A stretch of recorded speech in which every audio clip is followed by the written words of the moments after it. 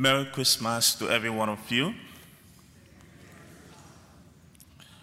We gather on this holy night to celebrate the wonderful gift God has ever given to humanity, the gift of His Son, Jesus Christ, who has come not only to redeem us, but also to show us the way to the Father, to reconcile us. You remember that creation is in view of salvation. That is in Genesis. Everything is created in view of redemption.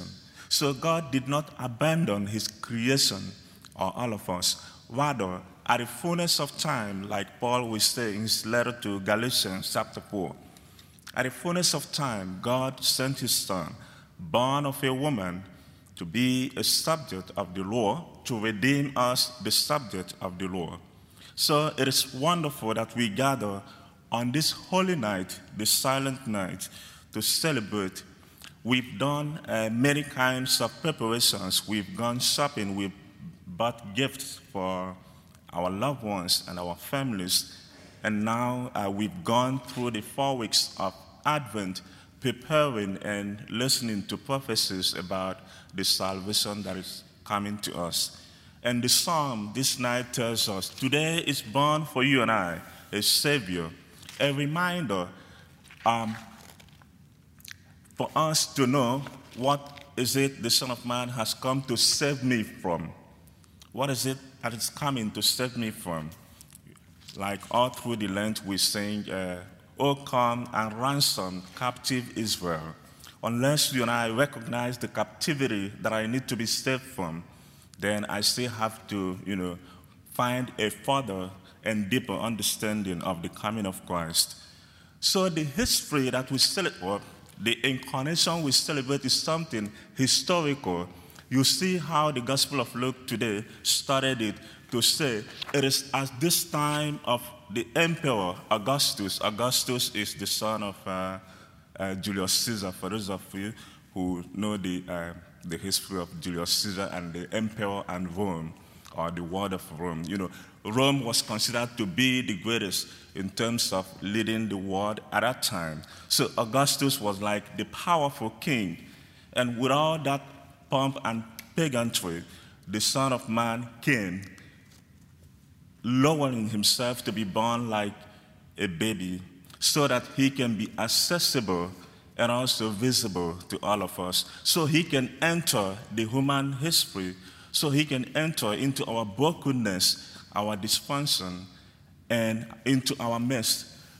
That is an intentional way of God's plan for him to be born in a manger, and the visitors were just only shepherds. It is a humble invitation for you and I to descend like him so he can be born in us. You remember, at that time, there was no inn, no room for him to be born. And as it is often said, Christ can be born thousands of times in Bethlehem, but all of that will be in vain, figuratively, unless he is born in the hearts of each and every one of us. When he is born in us, we can go forward in our families to also give birth to him, or to carry him just like Mary and all other people, to carry the good news of salvation to others. And we read in the Gospel of John, when he started the prologue, that is telling us, in the beginning was the Word, and the Word was with God, and the Word was God. A kind of going back again to Genesis. In the beginning, God created a reconciliation that in the fullness of time, the Word became flesh and lived among us. So for a fruitful celebration of the incarnation or Christmas, you and I are also called to become the Word made flesh in our society. There is power in words. It is through the power of words that Jesus performed many signs or miracles, if you like. And, you read, get up, take up your bed and walk, or your faith has made you whole, and many other signs and miracles he performed. So it is also by words that we celebrate all of the sacraments like the body and blood, or the wine and the host, they become the body and blood just by the ratio of what we say. So you see how what we say becomes so powerful and even effective in uplifting others or in even pulling others down.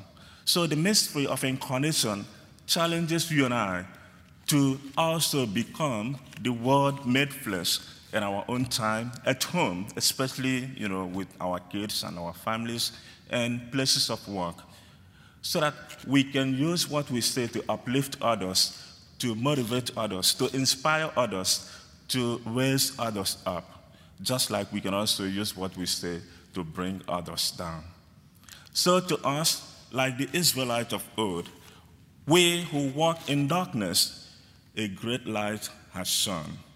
We that live in a gloomy land, a light has dawned. The question for you and I, what is my darkness? What is your darkness? So I can allow this great light to shine, to illuminate, to brighten it, so I can walk in the right path. As we gather today to remember the mystery of the Incarnation, we pray that the Lord Jesus Christ will continue to open the eyes of our minds so we can open our hearts and make it a manger where Christ will be born. May God bless His words in our hearts always through Christ our Lord. Amen.